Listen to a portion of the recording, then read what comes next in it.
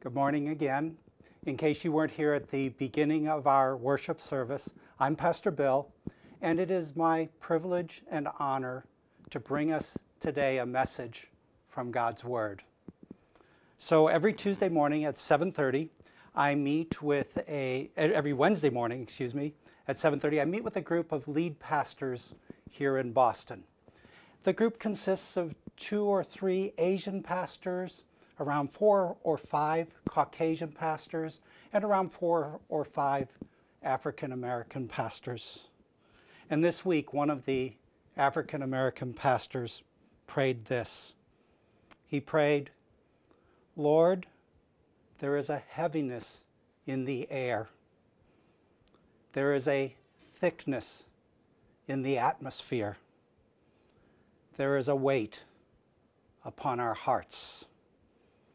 For so many of us, the cumulative upheavals of 2020 and the upcoming U.S. elections are heavy and thick and weighing on our hearts. So just for a couple moments here, before we get to the meat of the message, let's let the weight lift just a little bit, and then we'll get to the theme of the message today. So, I don't know whether you've heard of the restaurant El Arroyo. It is a restaurant in Austin, Texas, and they are crushing the funny restaurant sign game. So I picked a few to look at with you this morning. You can go to Pinterest and find the ones that you like, but here are some of my favorites. I actually very much like the ironic ones, like these two. The first rule of the passive-aggressive club. You know what? Never mind. I'm fine.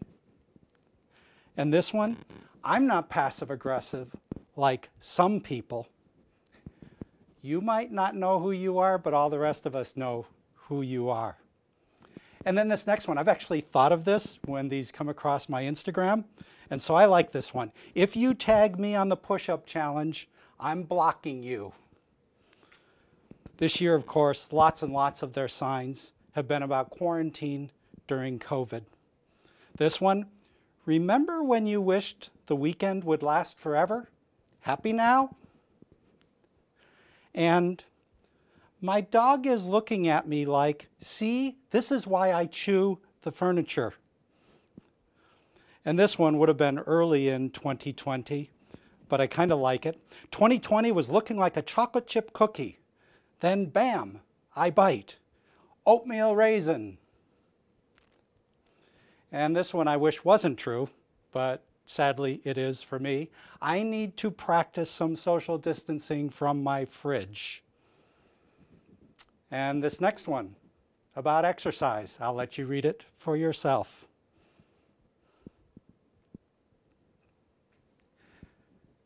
And then, for those of you who are married, spending way, way more time together, take a look at this one.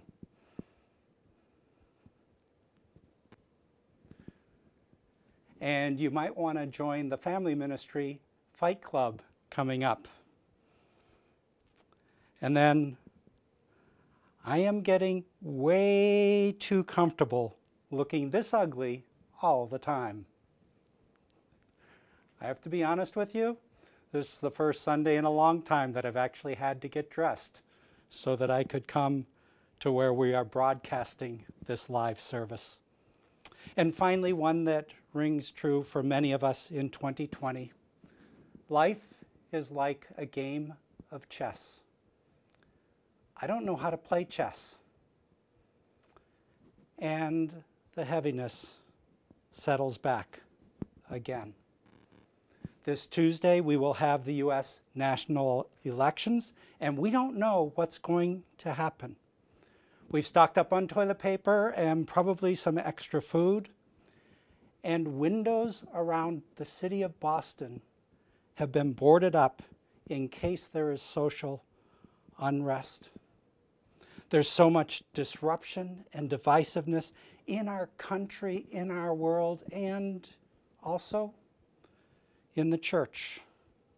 Talking about the added pressure of the election, Rich Velotis, the pastor of New Life Church in Brooklyn, said, "Many Christians are falling into the trap of thinking that God only loves the people that agree with their own ways of thinking." And then he quotes Anne Lamott, who said, "You can safely assume you have made God in your own image when it turns out that God hates all the people you do." So, with these reminders, we turn today to our final talk in the Political Christian Sermon Series.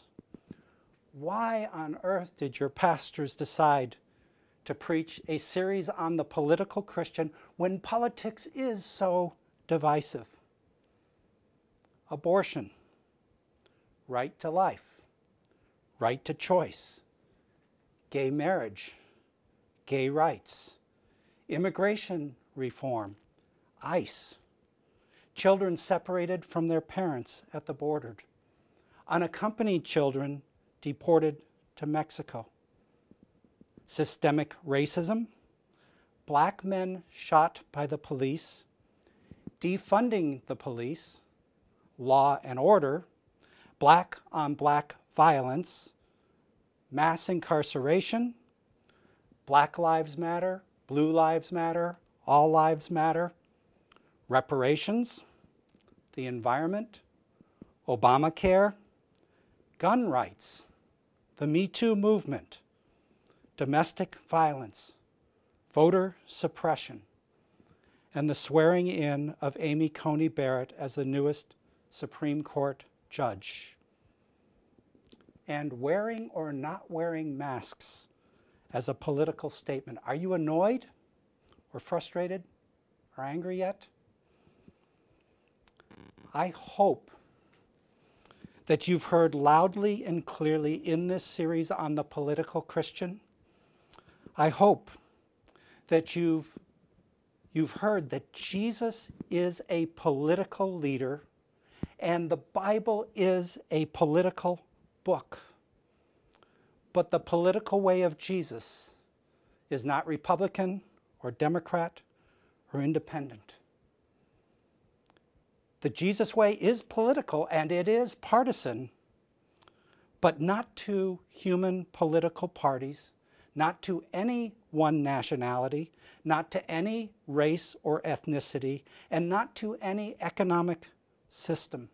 When Jesus was asked by one of the political leaders in his day if he was a king, Jesus said, "It is as you say, I am a king." And then he said, "But my kingdom is not of this world." Jesus is political and he is partisan to the kingdom of God and God's righteousness. Faithful followers of Jesus, therefore, as political Christians, will be faithful first and foremost to the kingdom of God and its righteousness.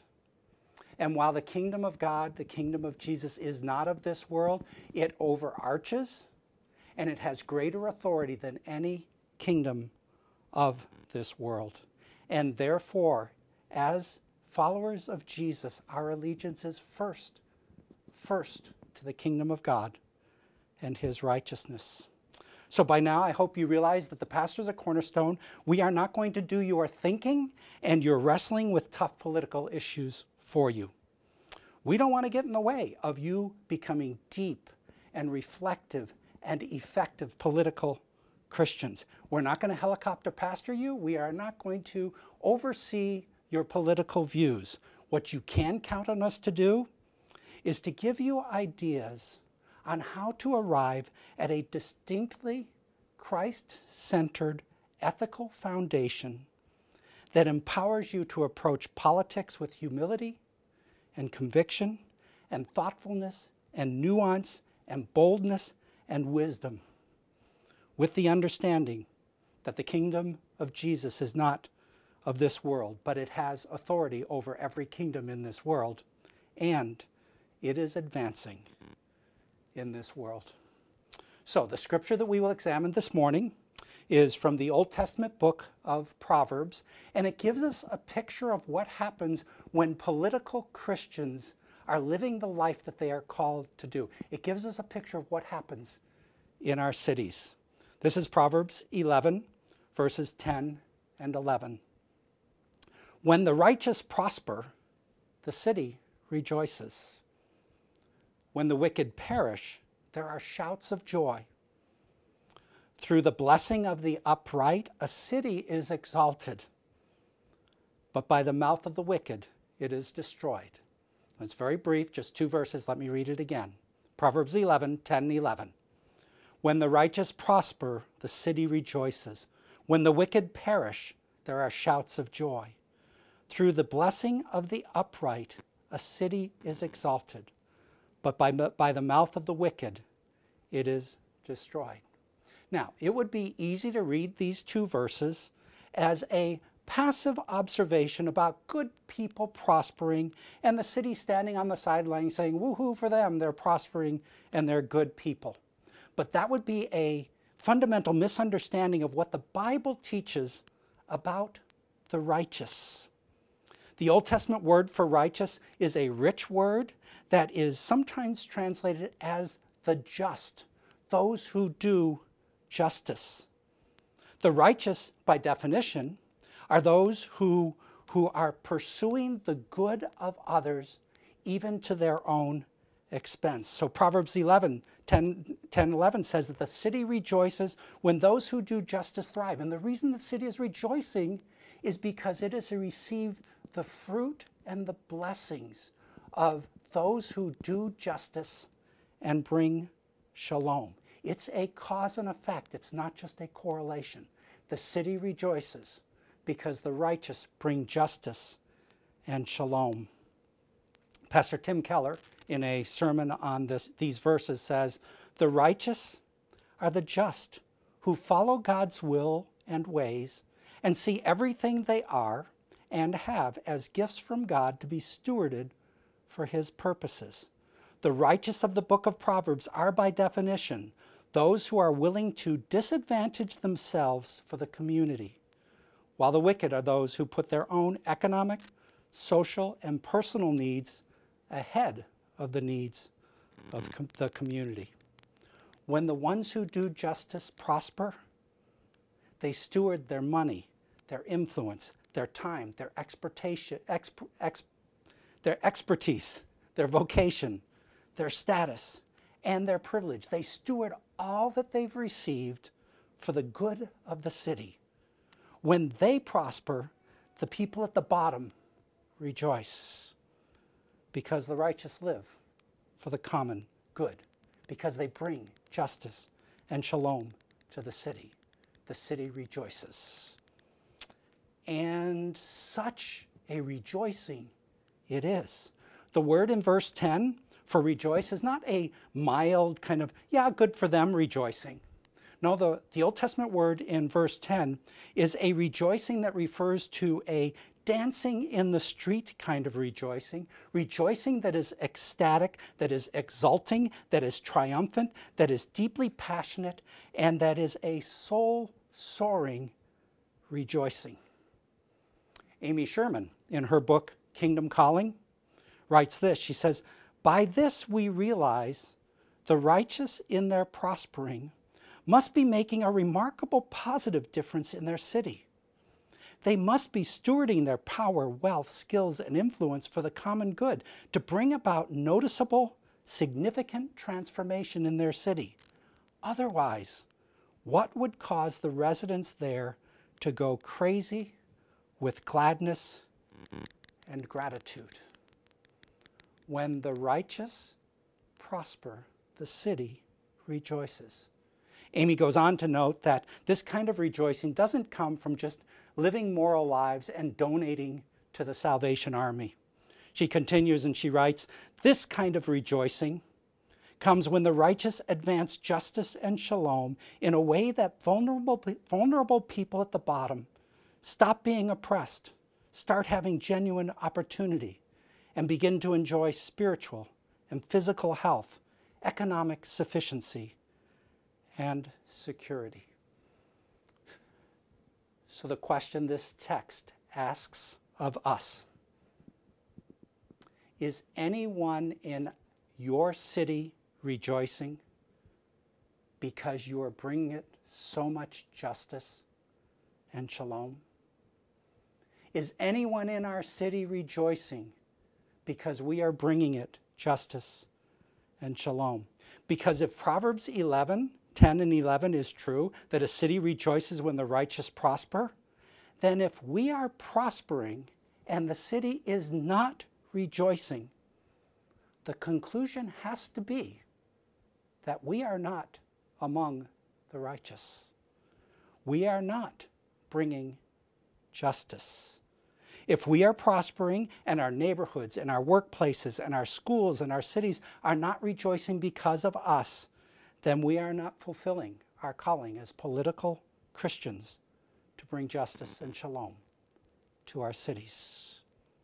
We are not then the just. We are not the righteous. And this is the consistent testimony throughout the Bible. Listen to Psalm 29:7. It says, "The righteous care for justice for the poor, but the wicked have no such concern." And when the psalmist says the righteous care, that word for care is a deep, gut-level concern for the poor that energizes us to action. Brothers and sisters at Cornerstone, most of us who are connected to Cornerstone Church are the prospering of the world, educationally and vocationally and relationally and financially, compared to the millions of poor on our planet. We are prospering. The question is, will we be the righteous who bring our cities justice and shalom so that our cities rejoice? So I want to give you some ideas of how we can rejoice our cities as political Christians. Because you know what? Voting is not enough. Praying is not enough. And caring is not enough. Voting, praying, and caring matter, but to be Christ-honoring political Christians, we have to move beyond voting and praying and caring to develop a biblical system of ethics that propels us to proximity, solidarity, and advocacy. Let me say that again. To be Christ-honoring political Christians, we have to move beyond voting and caring and praying, and we have to develop a biblical system of ethics that propels us to proximity, solidarity, and advocacy. And so let me give you just 5 ideas that, as I prayed about this and reflected on this week, just 5 ideas to help us know how to rejoice our cities as the righteous who bring justice and shalom.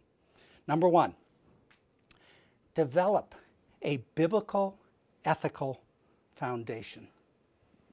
Develop a biblical ethical foundation. To be Christ-like political Christians, we have to know what we believe and why we believe it.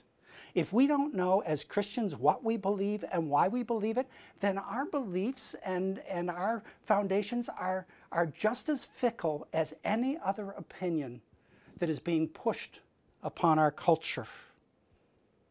So how do we develop a biblical-centered ethical foundation? Hint, it doesn't come in one sermon, doesn't come from reading just one book, it doesn't come from listening to one podcast.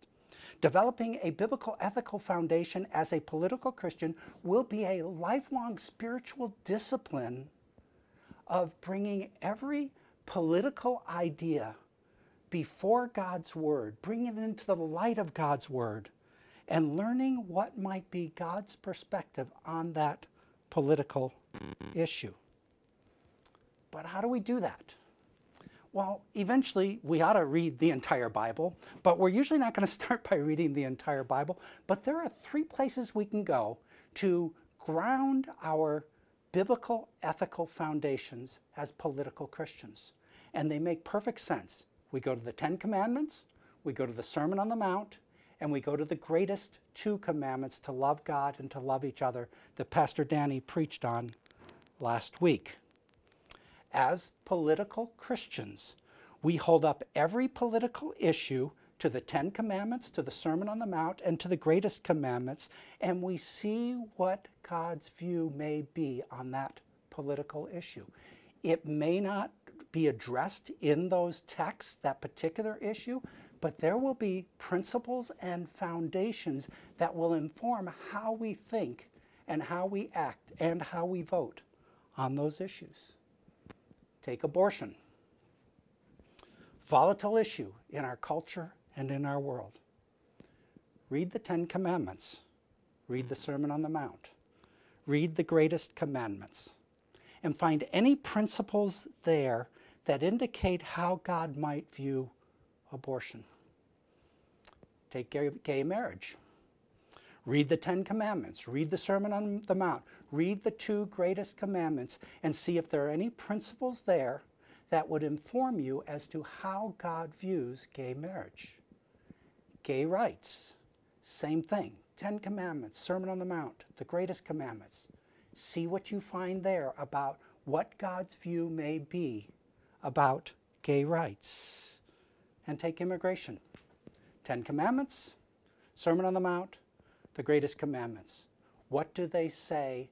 What do they give us as principles so that we can decide how to think about and act when it comes to immigration policies? Over the years, I've developed some essential tenets of my own biblically informed ethical foundation as a political Christian. And this is not to do your work for you. You have to do your own exploring. You have to do your own thinking, because that's part of the process. But here are some of my ethical beliefs that shape me as a political Christian. And I have scriptures to back up each one of them. First, I believe God is good. God is personal, caring, and loving, and God is holy. And that shapes how I approach every political issue. A second one, I believe that there is truth woven into the fabric of the universe, truth that is true for all people at all times because it is God's truth. And I'm convinced that when I live within the boundaries of God's truth, I thrive, and others thrive because of me. And I am convinced that when I defy God's truth and live outside the boundaries of God's truth, I don't become who I'm supposed to be, and I suffer, and others around me suffer as well.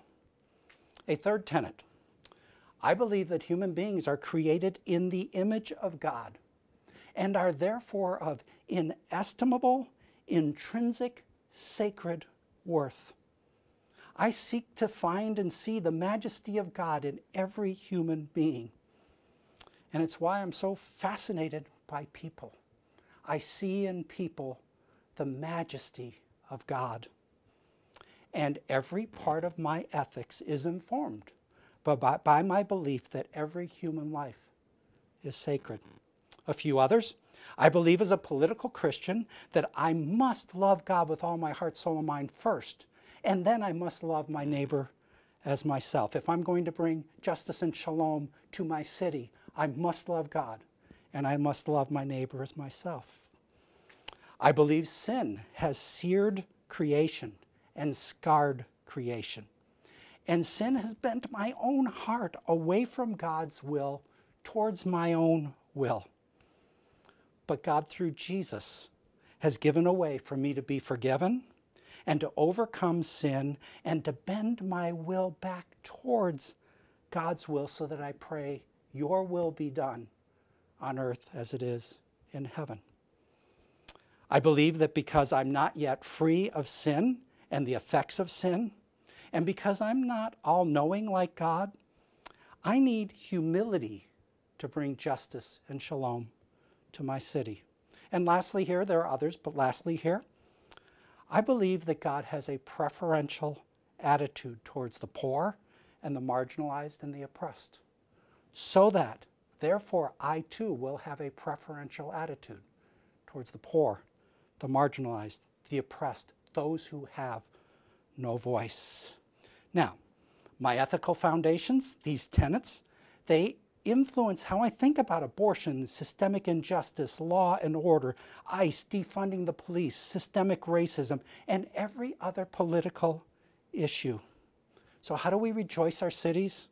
First, we start with a biblically informed ethical foundation that we know what we believe and why we believe it, based on the scriptures, but starting with the Ten Commandments, the Sermon on the Mount, and the greatest commandments.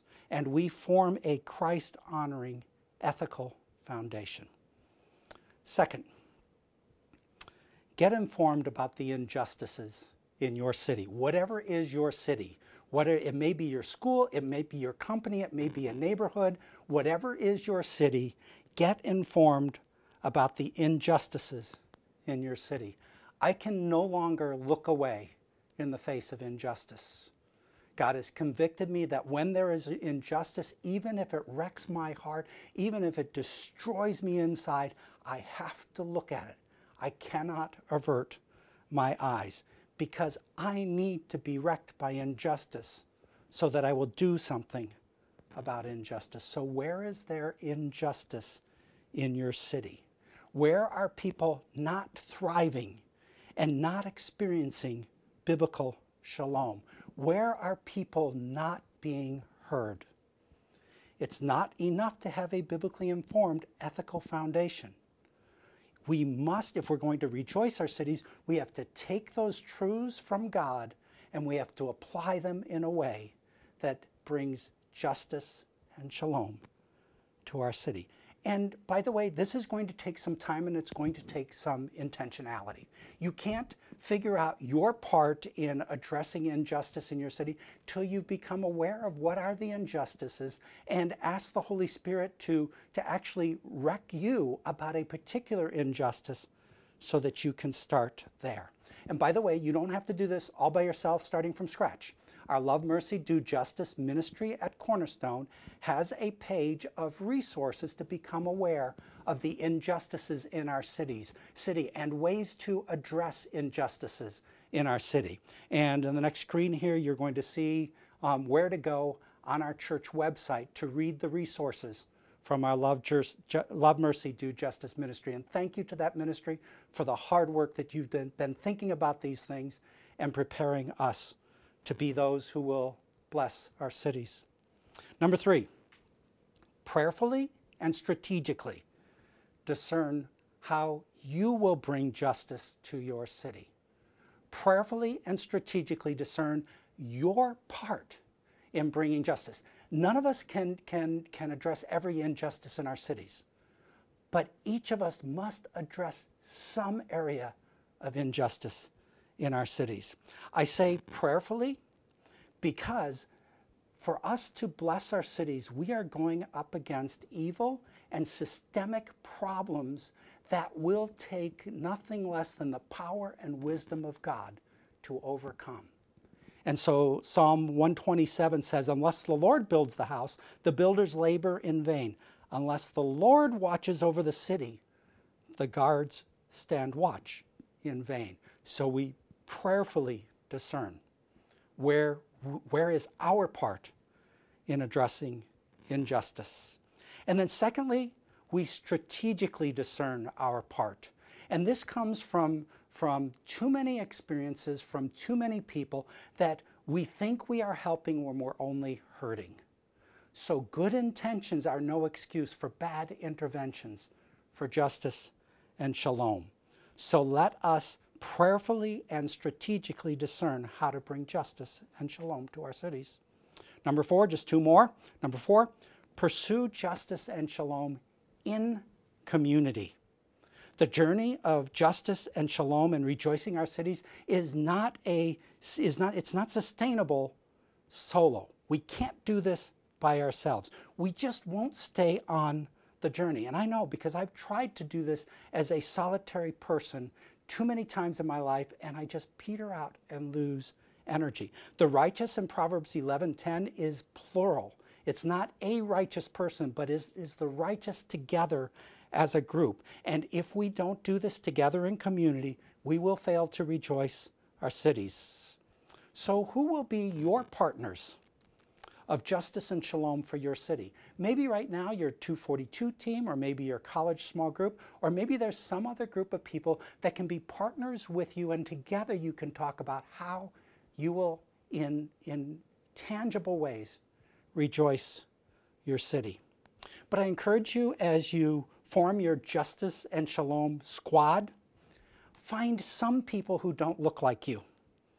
It changed the way that I thought about and pursued justice when I started to meet with people who were not middle-class, white, American Christians. It changed the way I think about justice when I connected with my African-American brothers and sisters, when I connected with my Hispanic brothers and sisters, and when I got outside of my own socioeconomic kind of almost prison. So find people who don't look like you. For many of us at Cornerstone, we're going to have to step out of our kind of Asian subcontext to find others, so that we are reading Scripture and strategizing together with people who don't look like us. And I just want to say on this, as you are finding your squad, you may have a couple of different groups of people. Don't neglect groups of people in your daily work, in your vocation, in what it is that God has called you to do from Monday to Friday. Don't neglect that, because groups of Christians in similar vocations who get together and pray and strategize and discern justice can bring great, great good to their cities. And then finally, my last point, very briefly, do something now. Do something now. Take a step in the justice and shalom journey as a political Christian now. Don't wait till you get it all figured out, because you will never get it all figured out. Don't wait until you have extra time, because you may never have extra time. Do something now to get informed of injustice in your city, to get close enough to injustice to be wrecked by it, so that you can begin to advocate for justice and shalom for all in your city. Please hear this, Cornerstone. Before God, it is a serious sin of omission to neglect justice and shalom for all.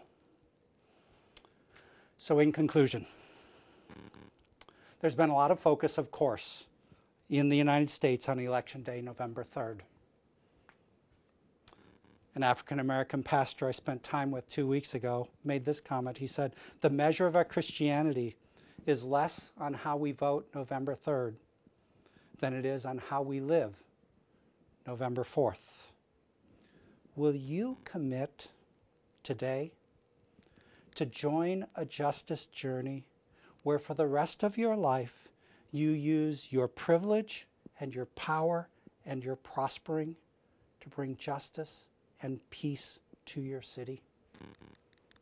Will you develop a biblical, ethical foundation to be a Christ-like political Christian? Will you get informed about the injustices in your city? Will you prayerfully and strategically discern your part in how to bring your city justice? Will you pursue the justice journey in community and with some people who don't look like you? And will you do something now to be Christ-honoring political Christians?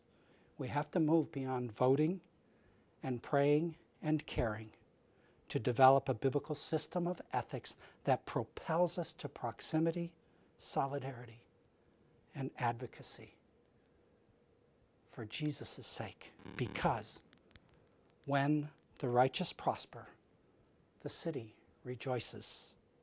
Through the blessings of the upright, a city is exalted. Will you pray with me?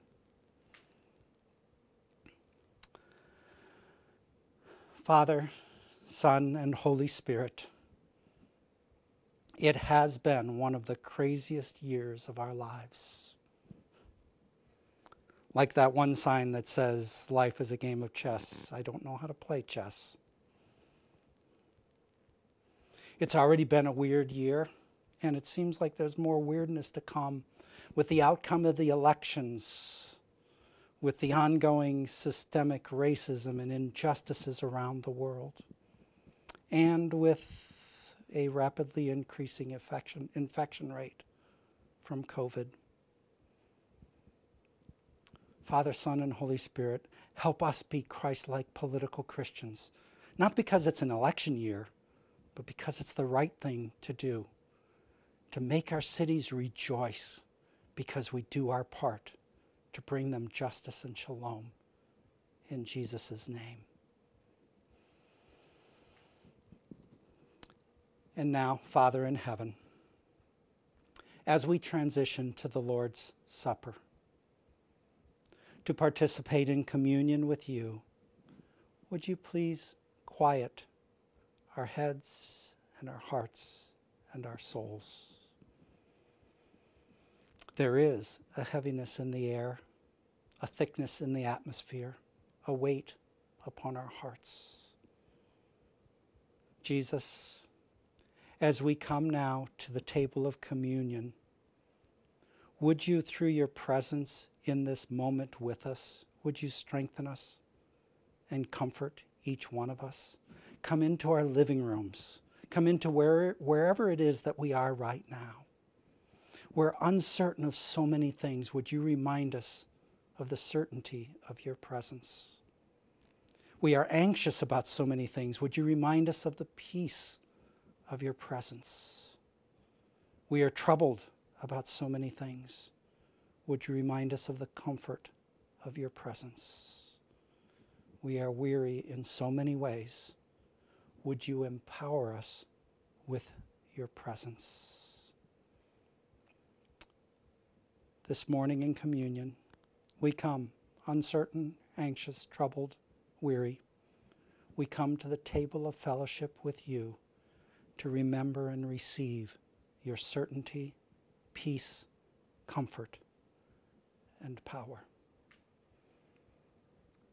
And now would all of you pray out loud the Lord's Prayer that will be on the screen, and then we will celebrate communion. Together, our Father in heaven, hallowed be your name. Your kingdom come, your will be done on earth as it is in heaven.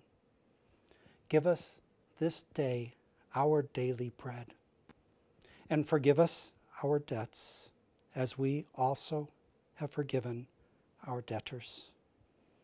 And lead us not into temptation, but deliver us from evil. For yours is the kingdom and the power and the glory forever. Amen.